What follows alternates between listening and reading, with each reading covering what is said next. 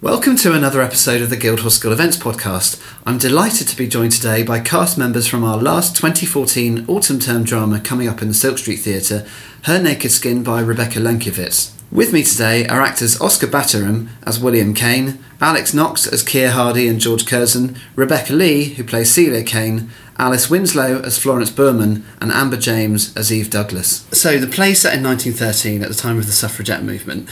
What's the story all about? Oscar.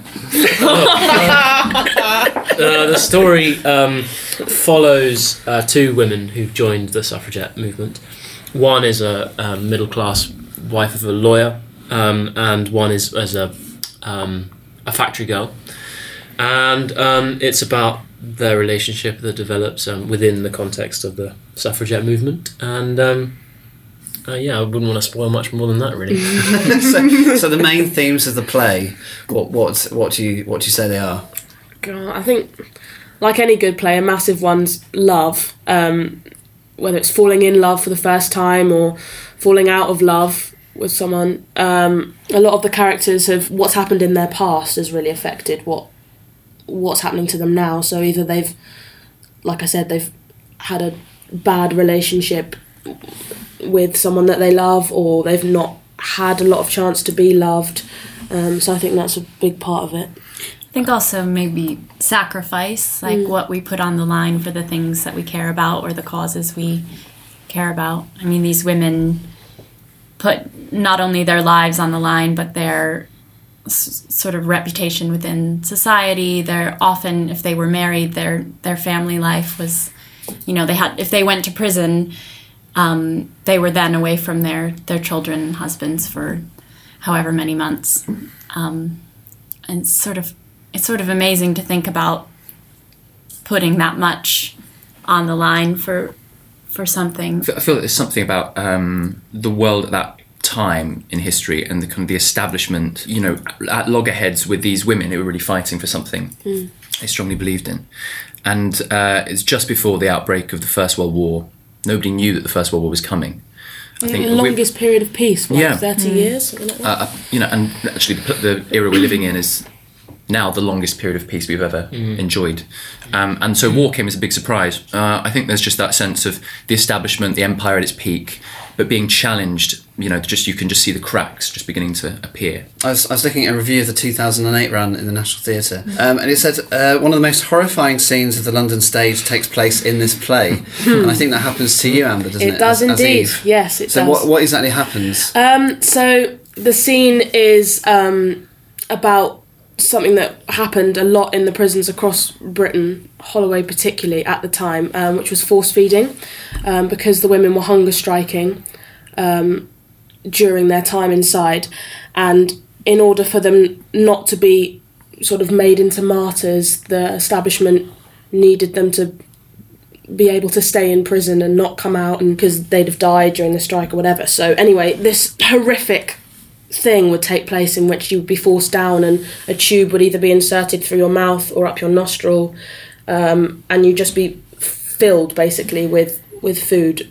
And it would go 20 inches. 20 inches the tube goes through your nose and into your stomach. And obviously it wasn't what was wanted, and so you'd be held down by anything up to, I think, 10 people. And it's a really important scene in the play, I think, and because it's just a really important part of the history of what happened. And we did a lot of research as a company, and there's these amazing accounts you can read, like newspaper articles or diary entries and things about women that went through it at the time. And you can read, they describe their experience of the whole thing. So we've really looked into that and tried to make it as truthful as we can, really. And before we started rehearsing the play, I really didn't know what was involved in force feeding, and it doesn't. It's really difficult to sort of understand the horror of it, and how painful it must have been for some of these women, and it was even at times, used more as a sort of, it was torture, and sometimes some women had, some of the doctors abused them so badly that they weren't even feeding them so that they would have sustenance. They'd be inserting those tubes into other orifices of their bodies as a form of Punishment. torture, and torture. I wanted to ask how the female characters relate to each other. So Amber, you play Eve. I do. Rebecca, you play Celia, and Alice, you play Florence Borman. So what are your interactions in the play? Well, I am one of the only working class characters in the plays.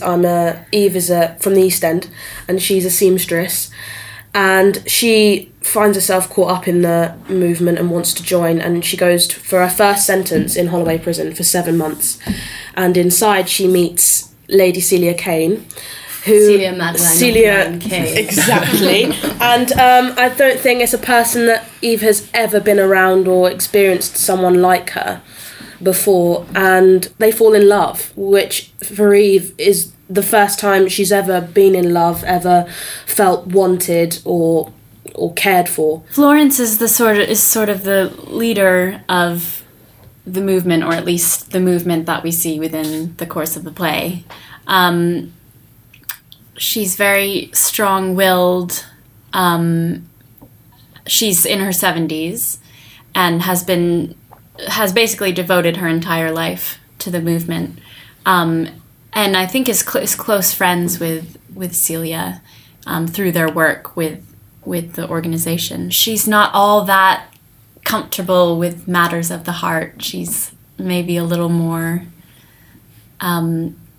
intellectually inclined. In terms of something fairly different to talk about now, the costumes that you'll be wearing, is it quite sort of, I mean, I imagine suffragettes to be wearing this sort of, I suppose it's not even Victorian anymore, is it? But these sort of big, frilly numbers. Yeah, well, it's actually quite stark. I mean, the costumes are all very classic and simple, but the main thing that is actually challenging to do with the costume is hats, isn't it? Because we've never really had to wear them in a And production corsets before. as well. And Yeah. corsets, yeah. Which only the girls have to wear. Yeah. That's what And it's also been special. What are you saying? You don't have to wear them? I'm devastated I don't get it. Give it 30 years. You know. It is interesting though, because I think the sort of the image you have in your head of this suffragettes is of these, frilly white. You see the scenes from Hyde Park, and they're frilly and sort of and in white. But actually, if you look at the pictures, there are a lot of them in more masculine sort of trousers as well. Trousers. Some wearing trousers, men's shirts, wearing ties, and I think that's very much along the line of what our designer Agnes Treplin has gone with. Sort of more sort of no nonsense. Now let's move on to Oscar and Alex, who are in the room. Alex, you if you weren't sure. That's you. Alex, you play a couple of different characters with very interesting early 20th century names, Keir and George Curzon. They sound quite gentlemanly. Certainly George Curzon was very much establishment. I think he was responsible for splitting Bengal. He was really involved in the empire and in India and all around there. But was a lord, a landowner in Ireland. Really part of that world which is just beginning to crumble. He doesn't come across very well in the play, as Oscar and I. Well, there's a scene later on in which Curzon's had a bit too much to drink and challenges Oscar's character and mocks him, and he doesn't come off very well from the whole encounter. But contrastingly is Keir Hardie, who I find an extraordinary character. He's the guy who essentially he set in action the beginnings of the Labour Party. He was challenging. He was canvassing on all the sort of relevant issues of the day, really, and speaking about things which other people just weren't speaking about. And women's suffrage was a big part of that. And he really, there's a wonderful scene set in the Parliament. There are a few scenes set in. It was one scene set in Parliament. There's a few others in the sort of antechambers, but in the actual house itself. And he really stands up and he just says, he's a Scot, by the way. I should have said he's sort of from Glasgow. He's a working class man. He's come from the coal mines to a position of being an MP. Yeah, and he says what he says the unspeakable, and says that this force feeding is wrong, and is laughed at the House for it. But he's still remembered to this day, really, Keir Hardie, and I think he was voted the Labour Party's greatest ever parliamentarian, which is quite a feat when you think of the names over the last century or so. So there we go. But Oscar, you play not a fictional character, but well, I am fictional, but no, I play the husband of Lady Celia Kane, who is a lawyer, and is sort of in a halfway house between being very much a part of the establishment along with all the MPs, and we see him in his gentleman's club, but obviously he's married to this devoted suffragette, and he's devoted to her, and so it's his journey through the play is a real struggle between his responsibilities as a husband and as a father, and therefore her responsibilities as a wife and as a mother, which they struggle with that as a pair, with within the pressures of the movement and what it demands of her and therefore of him. Is there a lot of music in the play? Well, sort of suffragette songs, really. Yeah, there's a lot of there's suffragette songs. Suffragette songs, and there's the unnamed Irish tune, which AKA is what Danny Boy. Danny Boy. We have a live pianist on stage with us, which is a real treat, and I think adds a nice sort of texture to the show. Yeah, it's Dinesh Souza, and he's one because he's worked a lot with Christian in the past, and so that is a really good dynamic and a strong dynamic, and it's clear that Christian really trusts him and is prepared to let him suggest things, and all the music he's picked out. There's some music that goes underneath some of the scenes, and he's picked so well. He's been a wonderful presence in the room, and it's really nice to have a live pianist as well, because then it's kind of a human interaction between the music and the acting, as opposed to just a soundtrack. Right. Christian can't be here with us today, sadly. It doesn't mean we can't talk about him. Obviously, I'm sure he'd be happy with us doing that. He's obviously a legend at Guildhall, a bit like Wyn Jones. What's it actually like working with him? Well, it is interesting. You mentioned Wyn, because the three of us came straight from just working on South Downs before this. We only had one day in between finishing the Browning version in South Downs. Sorry, yes, of course, South Downs and the Browning version. We called it South Browning for short. So we finished with Wyn on the Saturday, and then on the Monday started with Christian. So it was very interesting to see their two styles, and they're both absolutely brilliant in their own way and very different. Yeah, completely different. Yeah. So it was just a kind of case of getting rid of or sort of letting go of one way of working and getting into another. So what are those differences?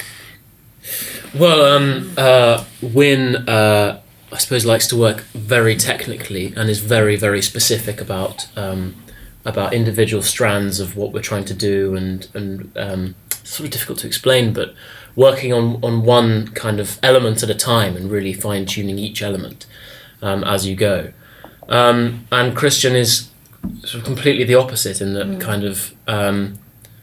I don't know how you describe it. Just sort of throws you in the deep end. Throws you in the deep end. It can be kind of terrifying, but gets equally good things out of people in the completely opposite approach. Really, I think also one of the things I love about Christian is he kind of works off this principle that we can only ever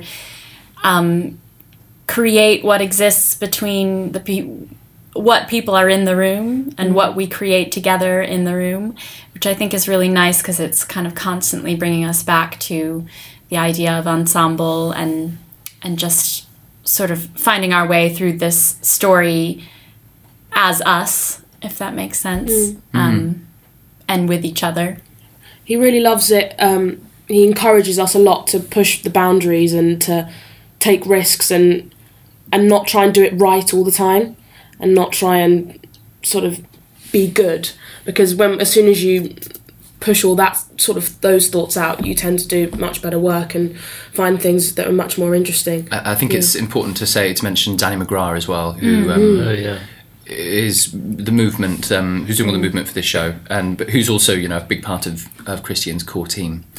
And Danny works with us all the time throughout our first 2 years here, and he's very inspirational. He's terrific man, and has put so much time into this as well as Christian, and it's been very much a joint effort. It's felt like with Christian and Danny, and sharing that responsibility of leading us through this this process. Yeah, because it's almost the entire year group that's in the play, and there are these big scenes, big chorus scenes. Like there's one in Hyde Park at Speaker's Corner. Well, there's Parliament, and there's the Men in Parliament, the Gentlemen's Club, and so there are these really epic scenes, and it's in Silk Street as well, which is a fantastic space for that kind of stuff. And so Danny's just really pushing us to use the space as much as possible and use each other, and that's actually quite exciting. Feed off each other's energy. Just the last thing we talked about, so we can wrap it up. Are there any particularly interesting features of the staging or the technical features that it might be nice to talk about? Well, I think the main challenge with this play has been that there are so many scenes. It has 31 scenes, I think, and in lots of different locations, in various locations, and it sort of reads like almost like a television script, in that it cuts from very, very different settings immediately. And so it's been a challenge not to have to stop and to maintain momentum throughout the play, and not have to stop to have some. That's something that you're quite good at, isn't it? Because when I went to see True Dare Kiss, there were so many scene changes, and everybody was just like, running in and grabbing a chair and running off again, and within about 6 seconds it was the whole scene had been replaced with something completely different by all the company that were involved. So I was quite impressed with that was a huge challenge of that show as well. But it's quite funny because when we finished that, we were having like a chat with Christian was there as well. I'm just saying, that was one of the biggest challenges of that show, actually. And then he was saying, well, in your next one you're probably going to be doing pretty much the same thing.